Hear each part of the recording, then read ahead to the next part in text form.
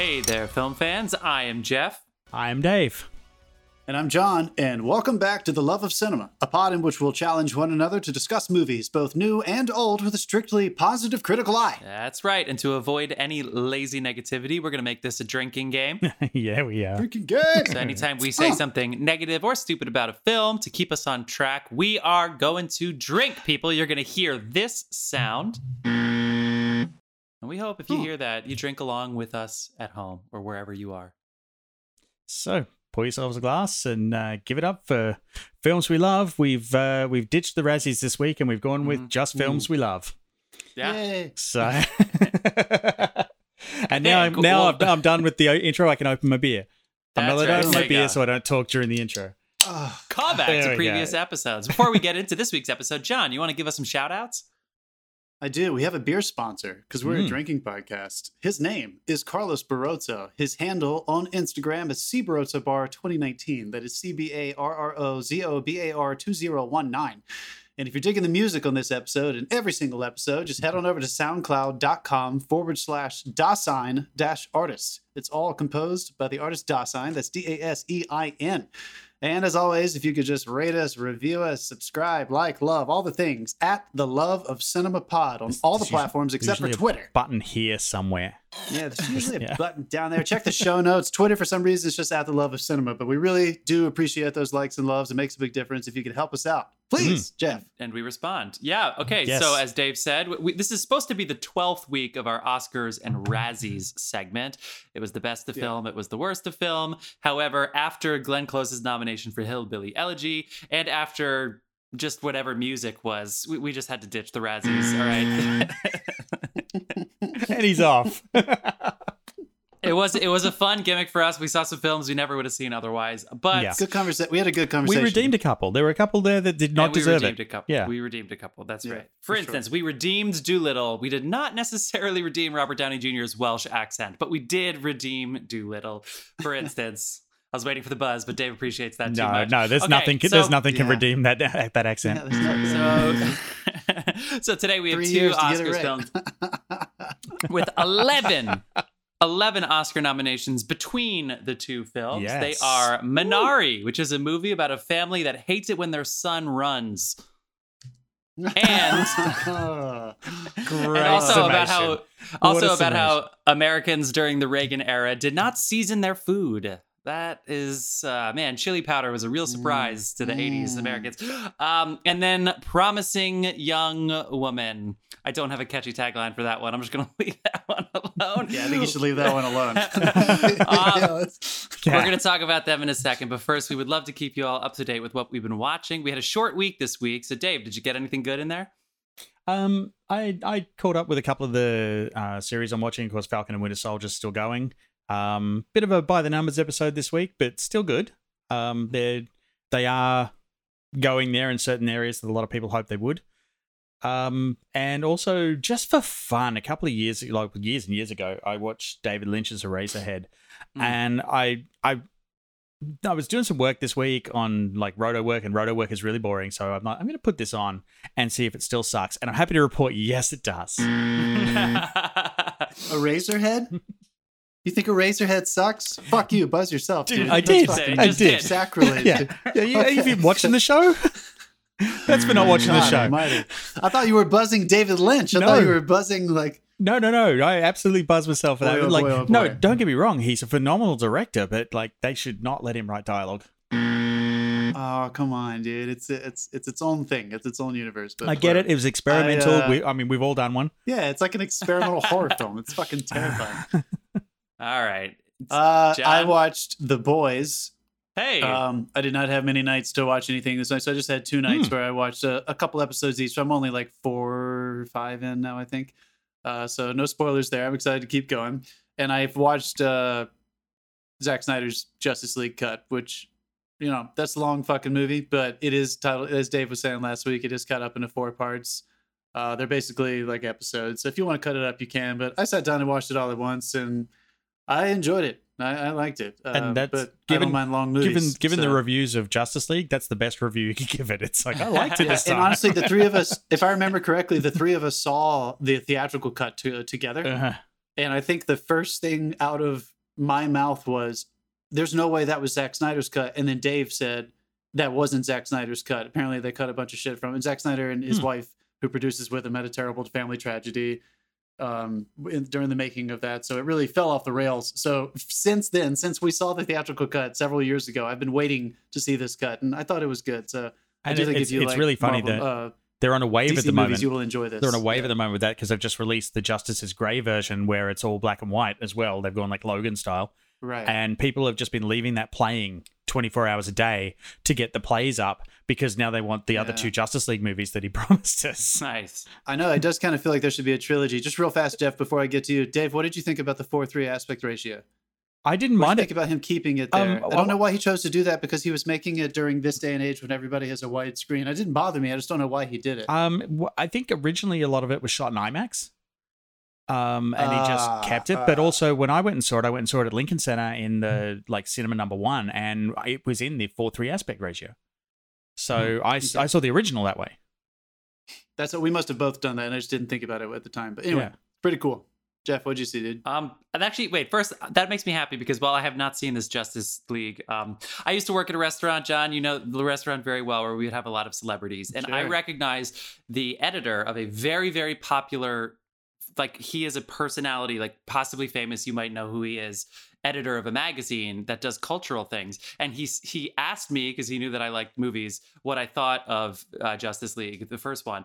And I said, I thought I kind of liked it. And he said, really? Because I think that Zack Snyder shouldn't be allowed to make movies anymore, which is a comment that a lot of people said. But what's really strange is when somebody makes money off of commenting off of movies and they say somebody shouldn't make movies, I'm always like, what the fuck is wrong with you? You shouldn't yield that power. So I'm really happy that this movie's doing very well, and I'm very happy that all those critics can shove it for all the things that they said about Zack Snyder. Go fuck yourselves. Yeah, dude. Okay, what I watched two things. I watched Falcon and Winter Soldier, which I wasn't necessarily ready to dive into after WandaVision, but it's cool. It's good. I really, really like it. I like the tone. I've always liked Anthony Mackie, so check it out. And then I watched a film during my workouts this week called The Vast of Night. I watched it, and it was I'm the last holdout. It's on Prime. Nice. It's so fun. Oh my god. Yeah, it's fun, right? It's fun. Yeah. Hour and a half. Cool. All right. Good. I'm gonna have to do. I'll try and get it in this week. I got to shoot this week for 2 days, so I may not. Nice. So It's we'll hour see. and a half. Pretty cool. All right, people, let's get into honest. it. So we're gonna go Minari first, and then Promising Young Woman. Okay, so Minari. You probably heard about it. It is only available for rent at a $20 price tag at the current moment. John was able to see it. Was it AFI? So you were able to support. I was Film Forum in New York City was actually going through A24's site. So maybe some of your local indie cinemas might have links to A24, but I think you can just go straight to A24 screening room, right? You can. I think that's. Is that what you guys did? No, I actually bought it. Apple, Amazon, all of those have it now for $20. Oh, good. I did Everyone that has too. it. But I'm just saying. I mean, if you're gonna do it, support the company. That's what I'm thinking too. Yeah. I wish I didn't give it to Amazon, but that's okay. So anyway, here's the reviews. 6 Oscar nominations. You have You have a 98% on Rotten Tomatoes and an 88% Metacritic score. So obviously the reviews are really, really, really good. The summary: a tender and sweeping story about what roots us. Minari follows a Korean-American family that moves to a tiny Arkansas farm in search of their own American dream. The family home changes completely with the arrival of their sly, foul-mouthed, but incredibly loving grandmother. Amidst the instability and challenges of this new life in the rugged Ozarks, Minari shows the undeniable resilience of family and what really makes a home. Set in the 80s, it's primarily in Korean, so there are English subtitles, even though it is a very American story. That's the setup. I didn't realize it was set in the 80s until she busted out that camera. The camera, and then there was one Reagan reference. There was the bank teller was like, Reagan supporting the farmers. I was like, oh, yeah.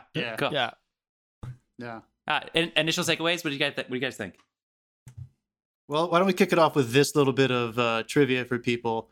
This won the Audience Choice and the Grand Jury Prize at Sundance this past year. So that almost never happens. There a lot of times films will win one or the other, and we'll see them in theaters eventually. And a lot of times they will make it all the way to the jury prize. Will usually make it to the Oscars. The audience award will usually be a fan favorite for that year. But this movie just struck a chord. And once again, here we go. I don't know if it's because of the new rules with the Oscars or if we're just fucking lucky or if producers are taking chances, but like this was a story that needed to be told right fucking now. Yeah. And I'm just so happy that we got to watch something like this, especially I'm not saying it's because it's Korean, but it's so cool that Bong Joon-ho won with Parasite 2 years ago or last year. Last year. It feels Yeah, it's last long. year. It's more than a year ago. It's Yeah, been it does more than a feel- year, yeah. but it's been a hell of a It's been year. more than a year. 2020 was a hell of a decade, Fuck you, right? 2020. Yeah. It's just so cool that we got to see once again, even if it doesn't win. And I kind of do think this is going to win Best Picture. I think it has a really strong chance. I think it might pull all the way out. I do think that this was a really wonderful contrast to the intrigue and the mystery and the interesting style of filmmaking that Bong Joon-ho has. Bong Joon-ho, excuse me, versus this, which is just so approachable, family, slice of life drama. It feels, it's one of the most American movies I've ever seen. And I mean that with as much respect as possible for these Korean immigrants' story. Because, I don't think any of them were straight from Korea. It sounded like the Daniel, who's nominated, right? What's his name? That's nominated for Best Actor, him and his wife. Stephen Yeun.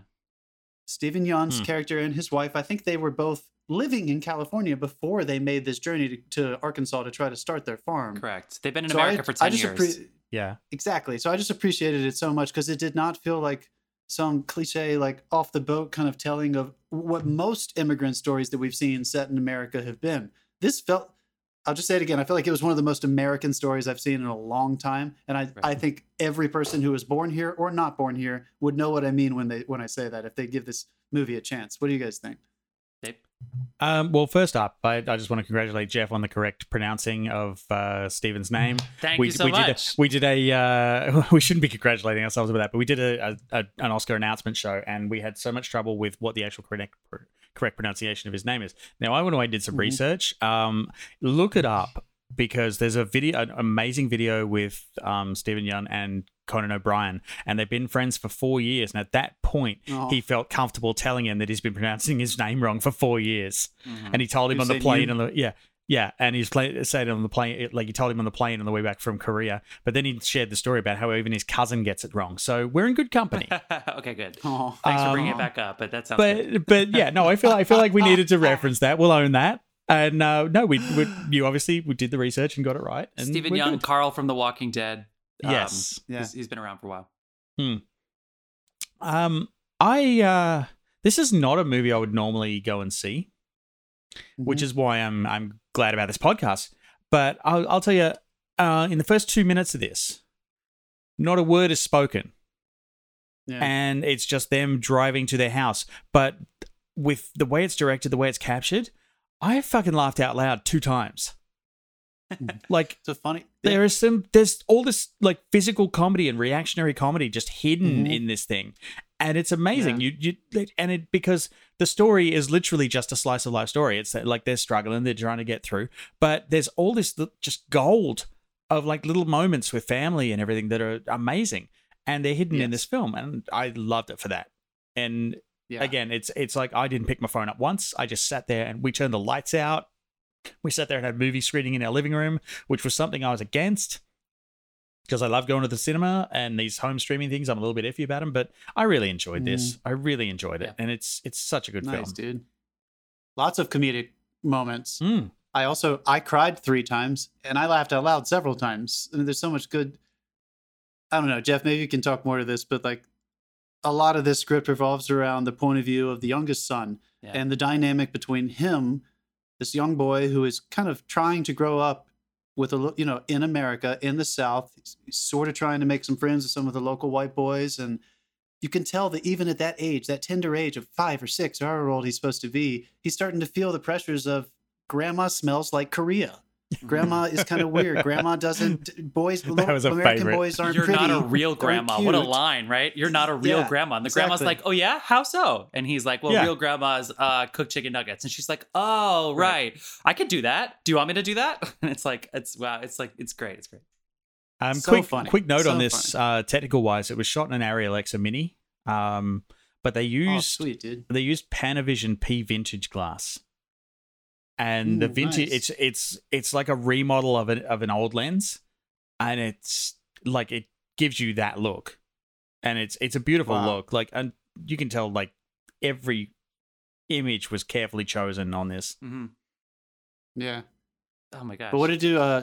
So Jeff, what did it do for you? For like, I mean, there's so much to mine in a good family story, and I feel like a lot of plays that I know you and I are fans of. Like, there's so much material there. Everybody can relate to everything.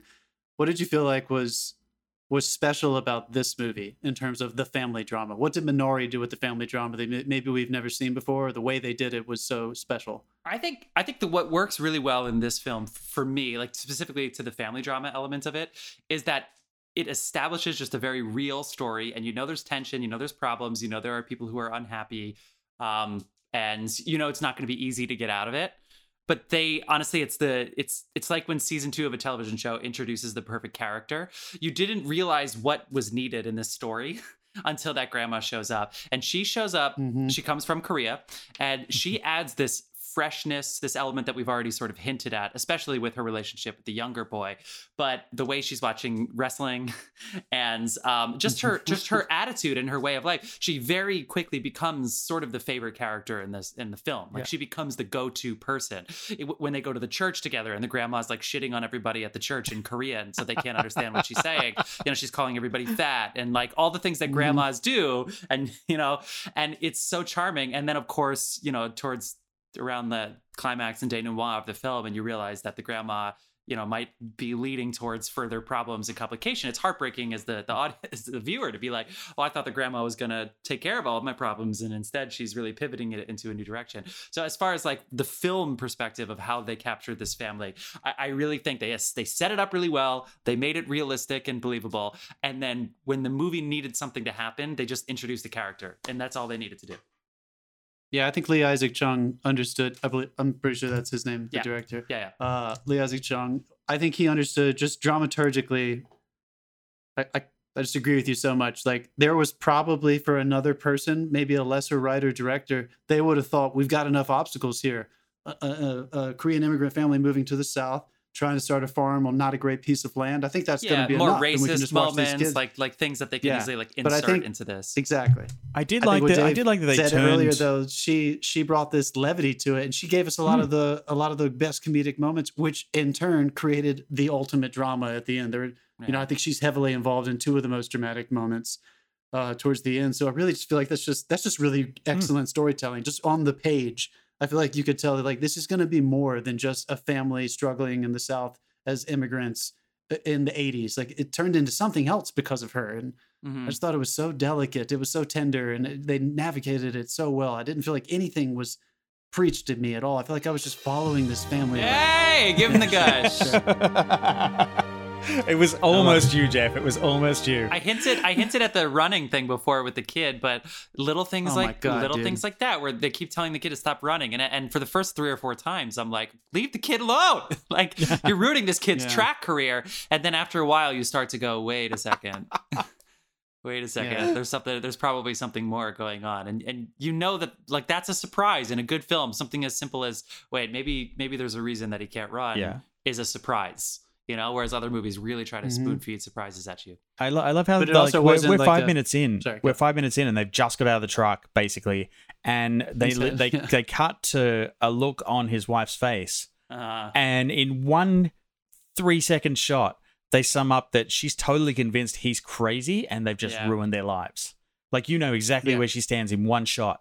And she gave a phenomenal performance opposite him as well. That was a great, like, everyone in this cast was phenomenal. Like, even the daughter underplayed it as the trodden on, shot off to the side daughter. Like, she's not a prominent member of the family, but when she's there, she's there.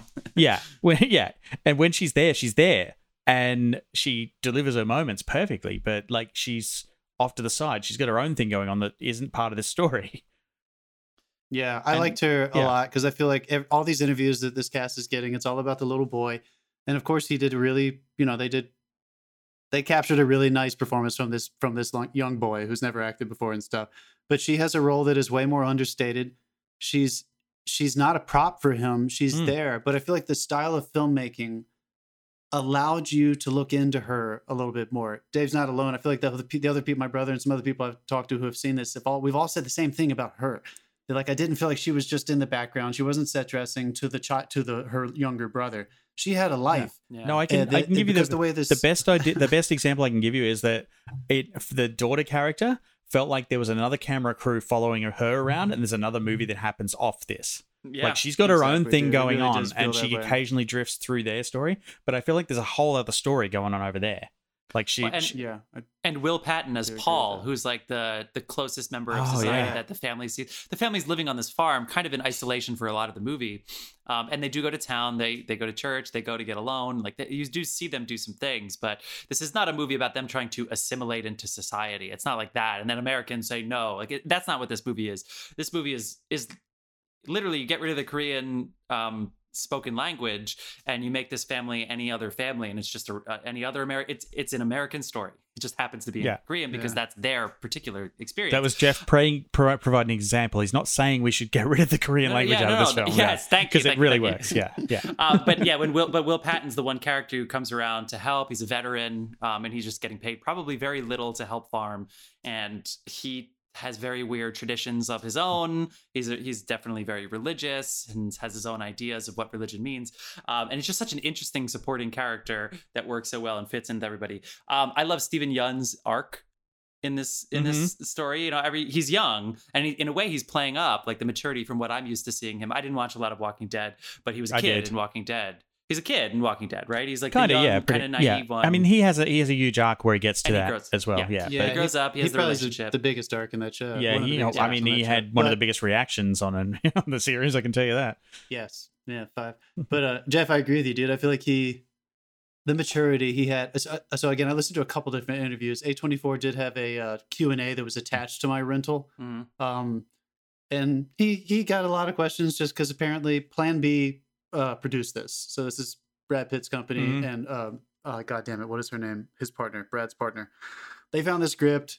They tend to produce a lot of book adaptations, but this is an original script. And apparently Steven was a part of bringing it to their attention. Dee Gardner? And helping it get developed. No, Stephen Yeun. It's Dee Gardner, the partner of Brad Pitt. She's a producer in this film. Thank you. Yeah, I'm pretty sure. Did they? Am I making that? I thought they co-produced this with A24. Anyway, it doesn't matter. It was them and A24. Apparently, or it was just A24 bought it. All right, but Plan B produced it. Anyway, I can look this up. It doesn't matter. The point is, Stephen Yeun was a part of kind of carrying this thing into reality because Lee Isaac-Chung had not done a lot of huge stuff yet. Well-respected director, had done very well in some major film festivals around the world with some other films. But Lee was kind of the name, which is, it's not a huge household name, but, he's recognizable. And he just kept talking about how, it wasn't just the actor thing where he was saying it was such a great script and I wanted to be a part of it. And I think Lee's really talented. He kept saying specifically how much responsibility he felt like him and the rest of the cast would have to try to tell such a delicate, tender story about an experience that is very dear and near to them, but not, again, like we're saying, not just because they are Korean, but because they are trying to exist in this current America, which is, I guess, it's always felt that way, I'm sure, even if circumstances change. And I just felt like he had in the interview and in the film, you can tell he kind of approached this whole project with a very heightened state of maturity. They just felt like everyone involved was just like so grounded in telling this thing. I don't think anyone thought this film was going to win every award and that they were going to become famous. I think they've been so humbled by this whole thing that I'm just proud of audiences in 2020 for propping this fucker up and giving it the due that it has, because it may have slipped through the cracks 10 years ago if it had gone to Sundance. If anything, it's taken a year off from going to the cinema and having all the blockbusters postponed. If anything, has it brought a little bit of, I want to use the word taste, but higher expectations of the filmmaking itself. Like you're not just gonna walk in, see some explosions, go cheer, and walk out with the crowd and feel great. And sure, you go and buy that on Blu-ray, but whatever. But this is something you see and you think about it. And I feel like it's been a long time since people have like the other stuff is so frequent and so there, it's a distraction. Like you just go and see the easy stuff, and this is stuff that you have to choose to sit down and watch. And I feel like it's great that in this time it gets the window it gets. Yeah, but I want to talk. I really agree, dude. I really hope that that changes people's viewing habits a little bit, because it's certainly changed mine. But yes, I want to talk about that. The first Nice, thing I dude. should say, too, is that Minari got a lot of buzz after Sundance when the Golden Globes announced that they were not going to consider it for Best Picture. They were only going to consider it in the foreign language category. And Minari immediately responded and was like, it's set in America. There's not 1 second of this film that is set anywhere outside of America. But because it's a foreign language, the Hollywood Foreign Press Association decided that it can only be a foreign language film, which, of course, it won that Golden Globe. So it got a lot of attention, especially after Parasite last year. They couldn't fit it in because they had to make room for music. Yeah, there's already 2 different categories for Best Picture, and Minari didn't finish. Stupid. Anyway, I want to talk what Dave was saying about, specifically movies translating to TV, which is where we are now. I'm so sick of hearing the conversation of like, well, the cinema is only for action movies, right? And then you sit there and you constantly hear, will Falcon and Winter Soldier translate to TV? Because it's a huge action movie. You need to see that sequence of them flying. It's always a canyon. They're always flying in canyons. Why is it that everybody jumps out of a plane over a fucking canyon, right? And so that's the Falcon. And, so many canyons. And it's like, well, gee, how are we going to watch that on TV? America's a beach and like a harbor and just fucking canyons in the middle. Yeah. As if the 90s action movies didn't keep Blockbuster around for 20 years. People watching Die Hard and Air Force One and Point Break. Like, oh my God, gee, I don't think Die Hard every year people watch and say, oh, this should only be seen on a big screen. It's so stupid, but every year it comes up. And then the reason that Minari and Nomadland and Roma a couple years ago, the reason that they struggle to the small screen, it's not them, it's us. It's the way we watch it. We get up to pee. We get up to get drinks. We get up to get snacks. We say halfway through we should get ice cream, and then we lose the momentum. Whereas when you commit to the theatrical experience, it's not just about the going there. It's that you succumb to it. You sit there in the seat. The Hamilton's like 4 hours long, and people stay quiet for 4 hours and don't go up to pee in an inappropriate time, and they just sit there, right? But for some reason in movies like this, it's us. We sit there and go, well, I'm a little bored now, so I'll go do something else. Everybody who saw Roma in the theaters talked about the sonic experience of feeling like they were in the house because the sound was done so well. You felt like you were there, and it puts you in this meditative trance. But with this kind of movie, I still think it does really well on TV, but you got, please give it the attention that it deserves. Please make the choice. Yeah. I couldn't agree more. And Dave, you kind of said it earlier. Like, I feel like it's like reading, you want to read your page turners, you want to read some literature every now and then. Like, I don't want to be a proponent of this. I think there should be a healthy balance, but maybe that balance is subjective. One of these movies, if we watch 12 things a week, let's say whatever, a show and movies and a combined total of 10 to 12 things, if one of those was something like this, you're going to be a better person for it. It's going to challenge you because there's so much more to think about when you see a movie like this. And there's so much more to marinate on emotionally because there's more interpretation. It's just a higher level of drama than, the fun stuff that we enjoy watching as well. So even if you walk away from this year giving yourself the permission to seek out something challenging once a week versus when I'm home, I watch fun stuff and I'll save the movies, the challenging movies for the theater whenever things get back to normal. I think you'll benefit from it. We have this show has gotten us on point, right? And kept us watching some good movies throughout the year as well as fun movies. This last 30 minutes is so good too, right? Like we keep talking about like there's no action. There is. It's just most of it is in the last 30 or 40 minutes because you need to understand the family. You need to get them in order for the audience to be able to be rewarded with situations of whether or not all of this hard work could pay off. And from the trip to going to sell the fruit and going to the hospital and then coming back and all the, I don't want to spoil anything that's going on near the end, but it is powerful. It's earned. It's not just like, yes, there's action. It's like, everything. But also it is a constant struggle. Like we're like right near the beginning when they're driving back from town and he's like, oh, that's weird. The sky's green. And both me and my wife went, oh shit. Yeah. Because like I grew up in the country. I know what that means. And it was the perfect, again, dramaturgically. Granted, in my case, it's hailstones the size of tennis balls, but yeah. Hail down here the other day.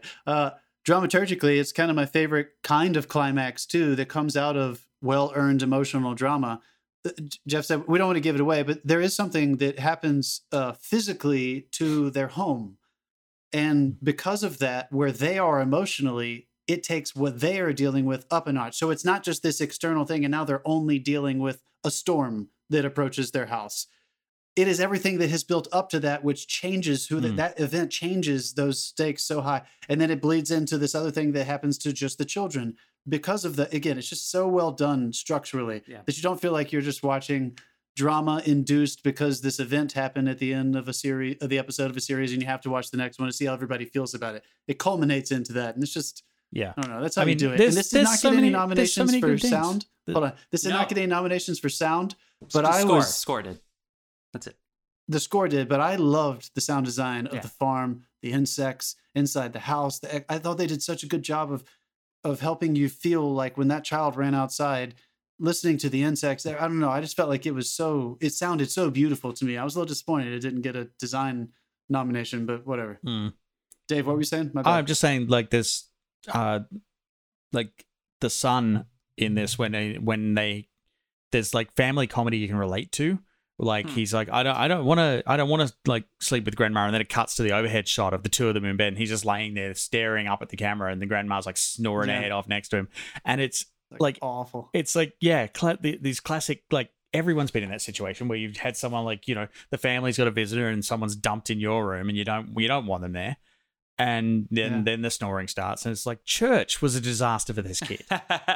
Church was a disaster for this kid. As like, it is for a lot of kids. Like, but it's again, it was like so awkward, but also like the grandma nailed the delivery in that one. That was one of my laugh out. That was one of my laugh out loud. She's moments. A rock star. Yeah. She's like a movie star in Korea. Like she's like a big deal. A lot of big projects over there. So I think that's so cool. They got her to come over here and just walk right in and show us all how it's done. That woman was fucking on point. Her name is Yoo Jung-yoon, and she is nominated for Best Supporting Actress, and she really could win this, because that's a very interesting category this year. Olivia Colman already won an Oscar. Glenn Close could win, but Hillbilly Elegy, as we already discussed. Well, the funny thing is, the grandma is basically Korean Glenn Close in this film, like the same character. But as far as like what a supporting role can do to a film, I mean, this is the best example you could have. What she does to this film is exactly what you want from a supporting character. It's why I hate category fraud so fucking much, because this is what the supporting characters are supposed to do.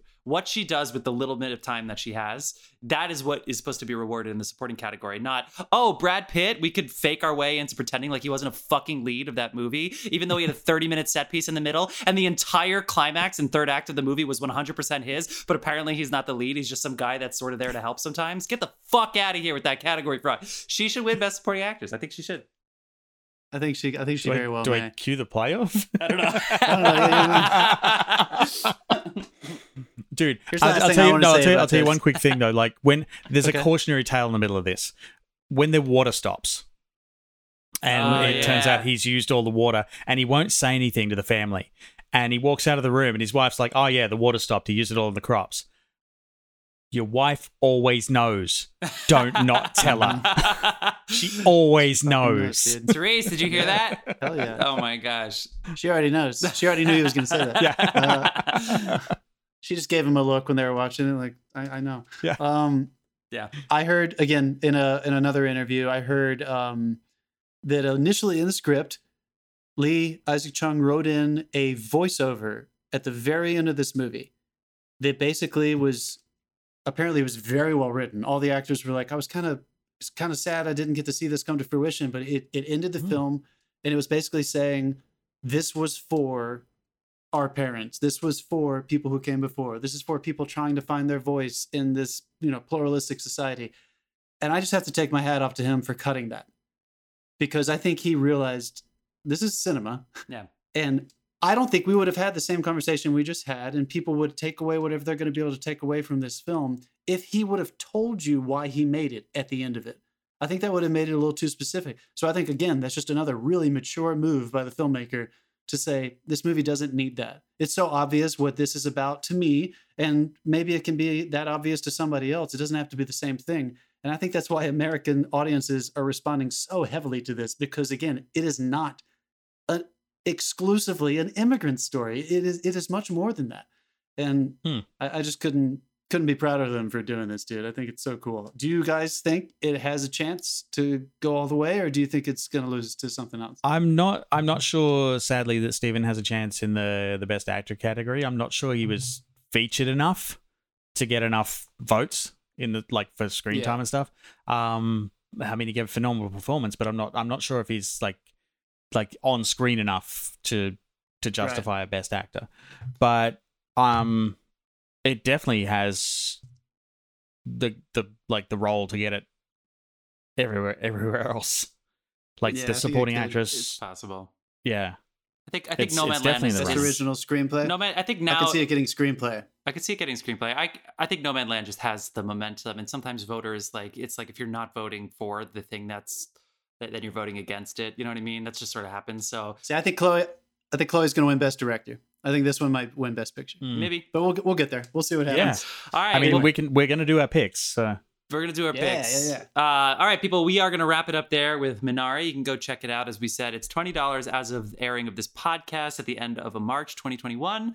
Maybe it'll go down, but go ahead, support the local cinema. Give it $20, watch it with your family. Yeah. It's still cheaper than what it would be in person, so give it a go. And we're going to take a quick break. We are going to be back to talk about the 5-time Oscar nominee, Promising Young Woman. We'll see you soon, film. Woo!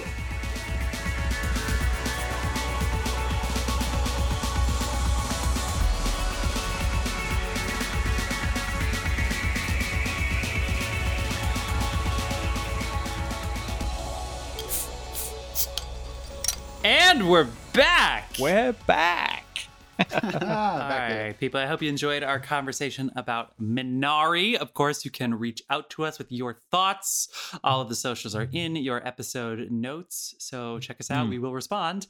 Just a quick thing before we move on. The normal title slide we have from doing the Razzies came up when I hit the break slide there. So that it had a "Was it really that bad?" tag next to Promising Young Women. That was unintentional. Oh no! Did you take it out? Completely unintentional. No, it's there. There's nothing we can do about it. It's a hard graphic, but that was one thing I forgot to change. That's on me.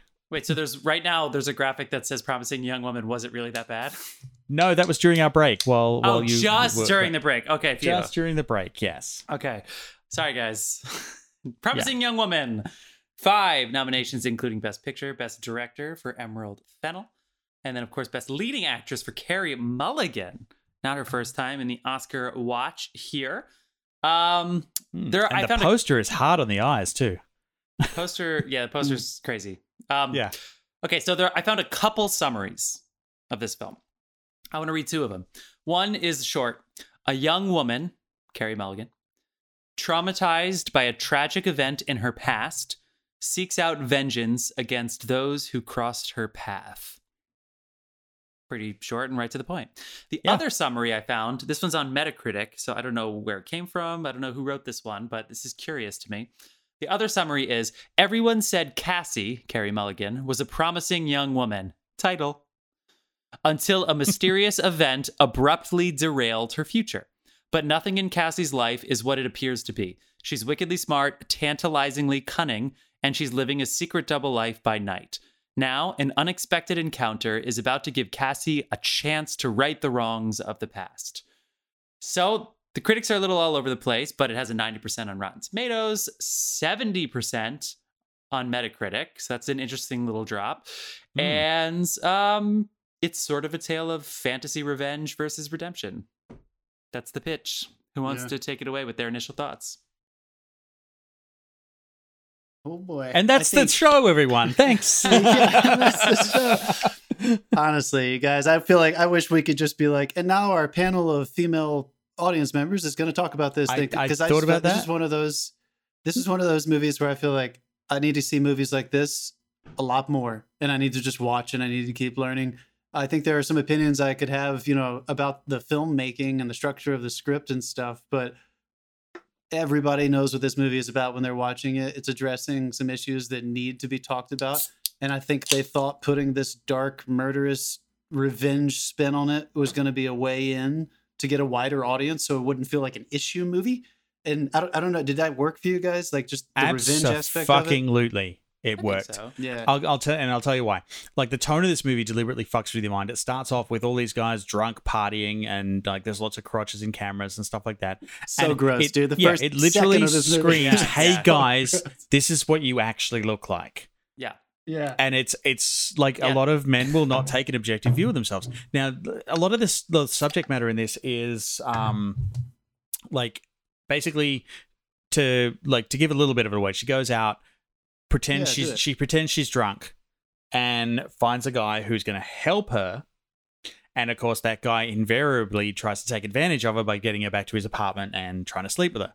Every time they find her. I think it's important to say, Every like, time. she doesn't approach guys. Yeah, she waits doesn't for approach them guys. to She be just sits predators. there, and the predators find her.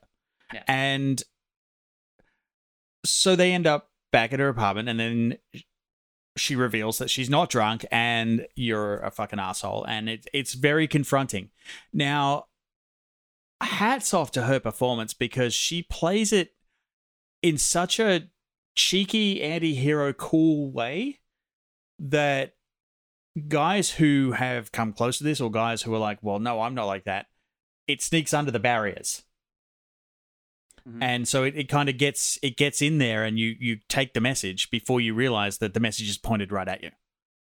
And I Right. feel like that's directing, that's screenplay, that's performance, it's all those things. And I feel like this one is done really well. It kind of brings your defenses down in the fact that she's a little quirky, she's a little fun, and then it gets really awkward because, let's face it, I don't know about you, but I recognize some of my own behavior in some of this in the lead up to it. Like I'm the guy that will walk up and help someone.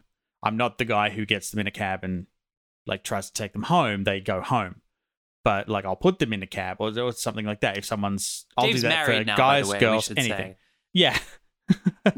There's a funny story My I can life. share, but I won't. But anyway, but even then, it's like the initial act of going up and helping someone is exactly the same. They do exactly the same thing. But then once they get them alone and separated from the herd, that's when they turn it and try to take advantage. And it's a confronting issue, and it's an issue that's happening everywhere. And I feel like good for them.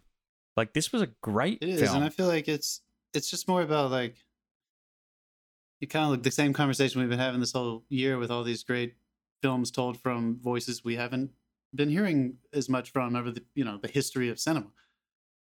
I think this is a perspective and a point of view that I'm still learning about. So even if it does feel like, oh, I'm learning about something about myself through the eyes of someone else, or oh, I don't know if I saw myself that way, I feel like one thing that was overwhelming to me that made me very uncomfortable in I think a good way was that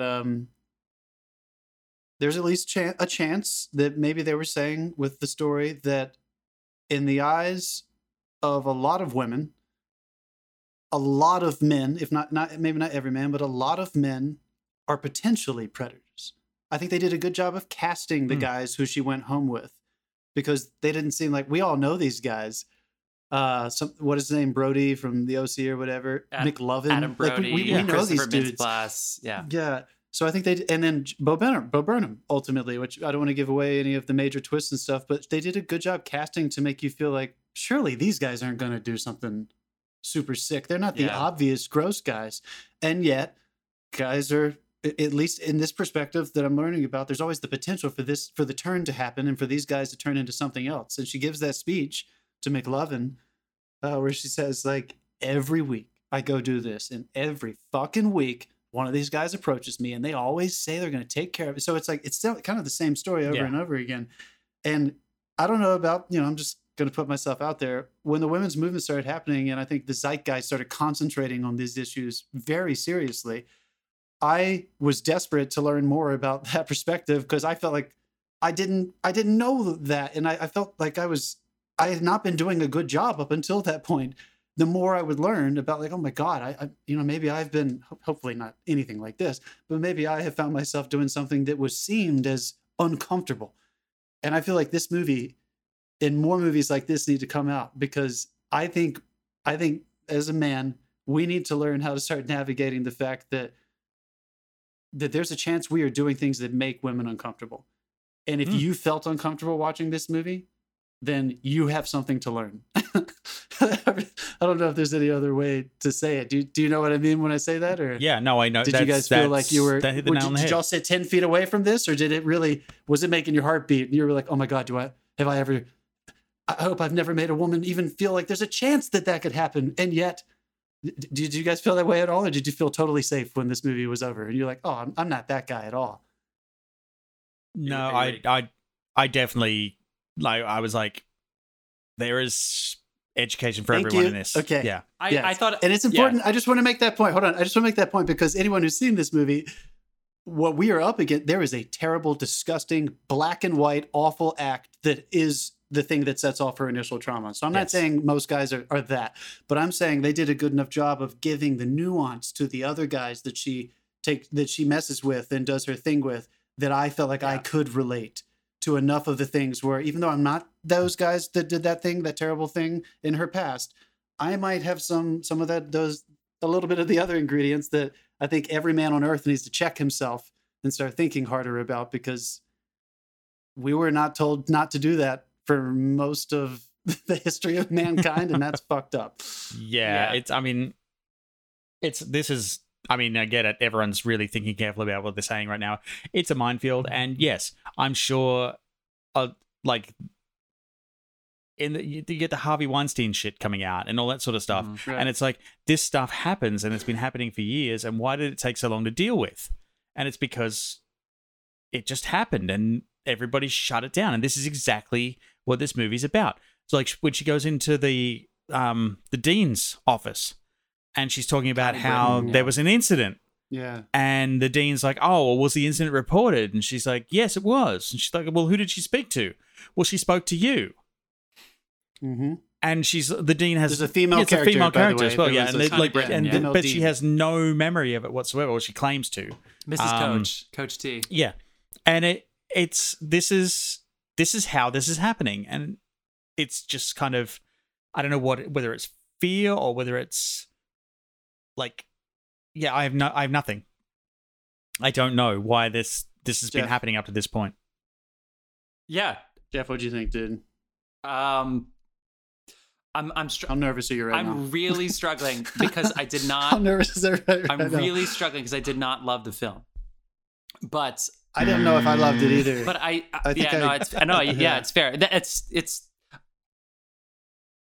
I spent a lot of time wondering if this had nothing to do with awards, if this came out like summer, spring, fall, whatever, and it just became a cultural moment, like in the past when that used to happen with movies, and everybody talked about it, and we didn't have to think about it in terms of awards.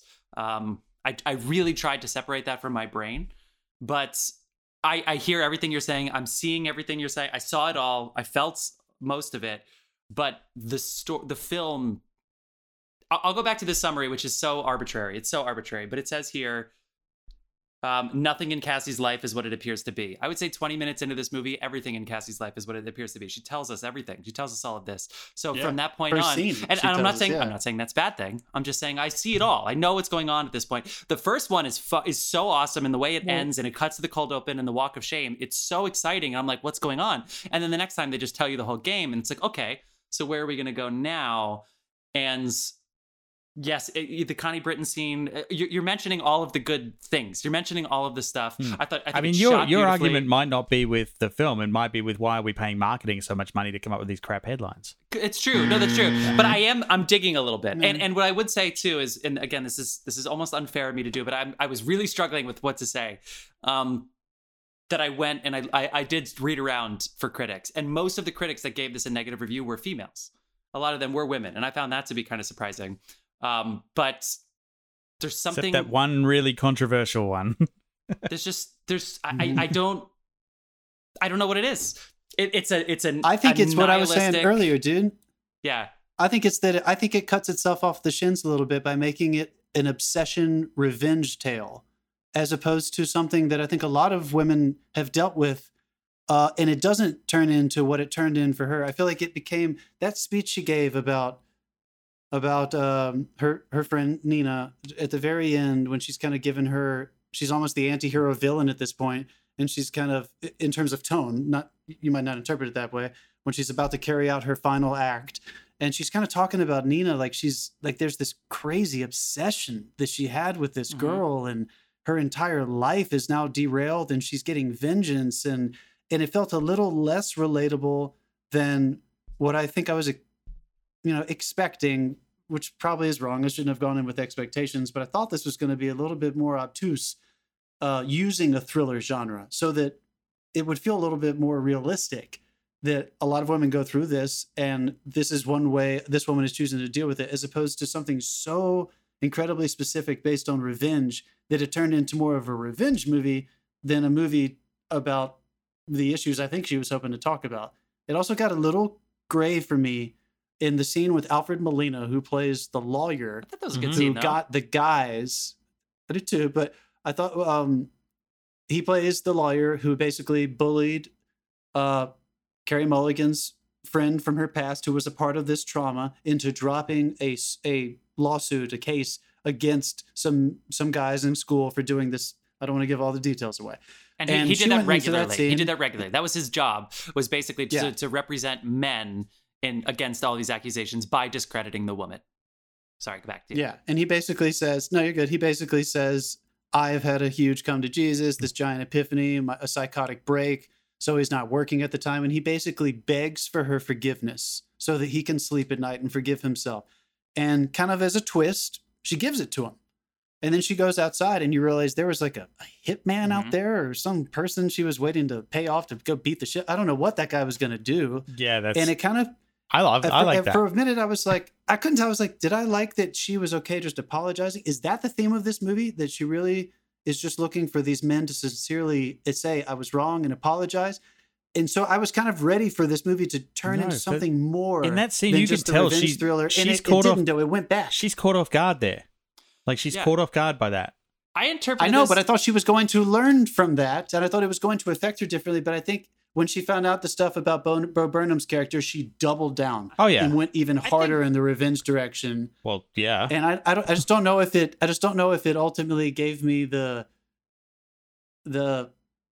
I don't even know what I'm trying to say. I know. I'm like the same way. Jeff, I think I agree with you. I wanted it to work a little bit better than it did. I think it ended up cheapening itself a little bit for me, which is a shame because I feel like there was so much potential there, and Carrie's so good in it. She was really, really good in it.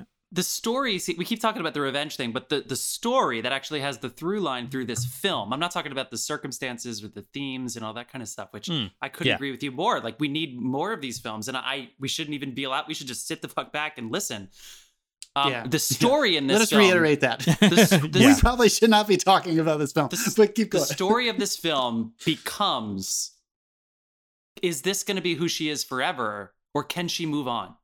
Can she date and fall in love with men again and get back? You know, she doesn't have to be she doesn't have to go to med school again, which is what she dropped out of, Promising Young Woman. She doesn't have to do that. But has she become a revenge monster, or can she move on? I think that's what this movie becomes, the story of this. But all of the things we're talking about don't really have much to do with that at all. So the genre, I don't know. For some reason, it just gets a little murky in there. And it's okay that this character doesn't have any wrongs, but there's nothing that this character does in this movie that's wrong. She makes some choices, and technically they have consequences, but there's just... For some reason, it just seems a little neat and tidy. Not that every single messy subject matter needs an equally messy movie, but it just... You asked me, like, was I sitting 10 feet away? No, I wasn't. For the first couple times, I was, because I was like, well, maybe I even if that wasn't going to be me, maybe I could be perceived that way. And I did actually take note. This does happen. I believe all of the survivors. I listen to accusations. I'm with you. I want to make sure that I'm not perpetuating any of this. But did I ever feel... like in my gut, like, ugh, queasiness? No, I didn't. Not during this movie. There were a couple of times I felt a little bit ill, like when they turned it around and started with the manipulation techniques. Anytime she was unsafe, and I thought she was unsafe for sure, I was like fucking queasy. But we get it. That's a major element of the film. I want to talk about the filmmaking itself. Okay. Carrie Mulligan was awesome in this. Yes, 100%. Like, she played at least 7 different versions of herself as well, and like there were the scenes where she thought, you know, you could tell she was having second thoughts. There's the scenes where she's just the cool anti-hero. I did love the offset framing they used a lot with her. Like, they kept putting her in weird spots, like the bottom of the frame. It was almost like watching season 1 of Mr. Robot. Yeah, I thought, Like, yes, because she was in like the bottom left corner of a frame at one point. And it, like, they kept messing. I feel like it's like, are they like teaching that in cinematography school? I feel like I'm starting to see that so much. It's starting to be. Well, everybody watched Mr. Robot season 1, so yeah, it's happened. It's going to happen. Get used to it. Yeah. Yeah, I do think there were several. Overall, I wasn't distracted. I was thinking more about the writing, but there were a few moments that I thought directorially were very successful and built a lot of suspense, and there were some that really didn't work for me. So I still feel like Emerald Fennel. Emerald Fennel is still, I know she has experience. It's not like she doesn't have experience, but I still feel like maybe she almost got there for me. But there were still a few times, like the Molly Shannon scene when she goes to see her friend's mother. There were a few moments that I know, I was just thinking on the script, like why was that not done in close up? Why am I not feeling more when the mother of her friends looks her in the eye and says, "You need to move on. Please move on for all of us," blah, blah, blah. And I was kind of just like, I feel like I'm just getting information to move forward. I didn't feel like I was being affected the way I wanted Carrie to be affected. And I think there were a few moments that I just blame Emerald for that. No, no offense. She did a lot. I know she did a lot of the. I thought she did a lot of the, the grosser date rape scenes really well. Like I thought, like she was static when she needed to be static. She stayed with Carrie's point of view, or she removed us from Carrie's point of view really well, so that we were just observing her and objectifying her a little bit when she was playing the drunk version of herself, which made me feel icky. So I felt like in some ways, she was super nuanced and it was very effective. And then some of the heavier and more emotional moments, I don't know if it really rung for me. So once again, that's kind of another reason why I kind of felt like I was admiring what Carey Mulligan was doing as an actor, but as a character, I felt like I was getting further and further away from her the longer this film went on. And I just don't know if that's intentional or if that's because I'm a guy and I have brought some of my own conflict into this. Did you guys feel that way at all? Or did you feel the one thing I will point out is that you wanted to turn it around. You wanted to walk away from this, and then she gets she meets a guy, and it's all going well, and then you're like, this is going really well, and then it's going too well, and you're just waiting for it. True. And it's both me and my wife picked the twist, 20 minutes before. I didn't think about it. Yeah. No, it was like, no, that's. She said to me, "It's like, yeah, this is going to happen," and I'm like, yeah, it is. And yeah, and it's so in that case, maybe, it was a touch predictable. Mm-hmm. Yeah. I don't know. Jeff, I agree with what you're saying. They do. Like, we're all sitting here like, not because we want to do the right thing, not because we're scared and we're assholes and we're trying to not do the wrong thing, but like we want to try to be respectful of the subject matter. But I'm not gonna lie, I'm a little shocked that this got as much acclaim as it did from the Academy. I think she deserved to be nominated for actor. I don't really want to go into the details of the other awards, but compared to the other movies that we have seen this year that we have just been gushing about, that have just touched us in so many ways, from misrepresented or underrepresented voices to stuff that you might more normally see traditionally in the Academy season. This one, I just don't know if I had the same overwhelming feeling of that may be a masterpiece. The way you kind of want to feel about Oscar-nominated movies, that may be a masterpiece, or that is certainly a masterpiece. And I don't know. I feel kind of like an asshole saying that, but just don't know if that make you feel better. Wait, Dave, do we have the? You could feel better with. Do you have the? Fuck you, John. Yeah, there you go. Even though I told you I was keeping that on a button. Even though I let you see the clips on social media now. I just didn't like this film. I know. After you got such a wonderful comment last week. Oh my gosh! But yeah, I don't know. You guys watch it. Everybody at home, watch it and tell us what you think. It's so great. The thoughts, the me thinking about the film, which I did spend a lot of time thinking about the film, which is why I actually looked at critics' responses, which I usually don't. I am thinking about the subject matter. I really do love the way they brought up. Why is this? This is a men issue, not a woman issue. I love the way that they brought that up. Yes. How can you forgive yourself? How can you allow this to go on? Like, how can she move on knowing that this is just going to keep happening until it stops, right? So like, how can she just start dating and not do the things that she's doing? You know, like I love that all of that was in this film, and for that, I think it's something that everybody should see 100%. The one thing I do love, and like this is a thing for right at the end, so this is a major spoiler. So I'm going to give her in about 3 or 4 seconds. Just mute me for a second if you don't want to find out how this movie ends. But the scene at the end where it all goes horribly wrong, and they just start wide, and they do a 2.5 minute push in. And it just holds on that shot, and it's just that guy acting and her acting, and it just pushes in and pushes in and pushes in. You get slowly and slowly close. It's like, this is in your face, and I thought that was phenomenal. And I read the thing about how she asked, I think was it a stepfather or a father who's a cop, how long it would take to suffocate someone, and he told her it was 2 minutes, 2.5 minutes. So that's how long they made the shot. Oh man. Me. Yeah. Jeez. And it's like, oh, that was such a, yeah. And apparently originally the movie ended there. Oh my God. But it didn't do well in test screenings, so they added the ending. No catharsis. Yeah. Yeah, they didn't get her revenge in. Yeah. Okay. Let people leave that theater not care. You know what I mean? Let them be like, that's how you end the movie. You know? Yeah. I think how powerful is that? She stands up for this. She gives her life for it, and then that's it. Yeah, they wouldn't let fine. Again, Still fine, since we're sitting in the spoiler section, and now you've realized that we're talking about spoilers. I did appreciate how I felt like Emerald Fennell was trying to make it ambiguous in the end, because that guy was basically in self-defense at that point, which made me feel even more conflicted about what was happening. And I thought it was like, I'm still on her side, but oh my God, that like this is just humans fighting for their life now at this point, and it just got really icky. I did like the ickiness of it. I'm just not sure ultimately in the context of the film if it took away from some of the power of what I think she was trying to say. No, I think what it was meant to make you think that, and then it was meant to make you go, why am I thinking that? Like, why am I rooting? Yeah. Why am I half rooting for the guy in this right now? The grossness of the human nature that we're trying to correct with nurture, I guess. Yeah. Yeah. I know clearly we're fumbling all over the fucking place. Watch this movie. Yeah. Tell us what you think. We probably weren't the right people to talk about it, but I hope we did it with respect. Seriously. Dude, I love this film. We did. I thought it was great.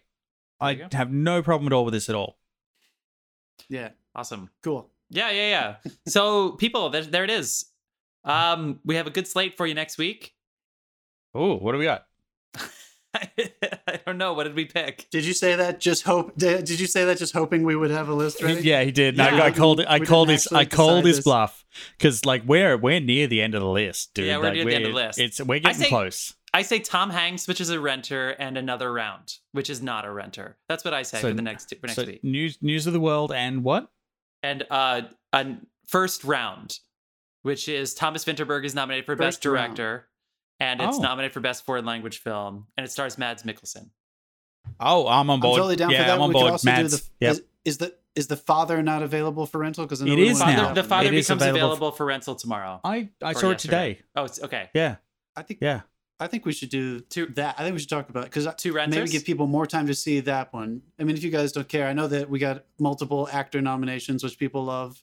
People are very attracted to those things. I've been hearing about this movie. Great. Yeah. But whatever, we can put it off till next week. No, we got to get to it. What do you say, Dave?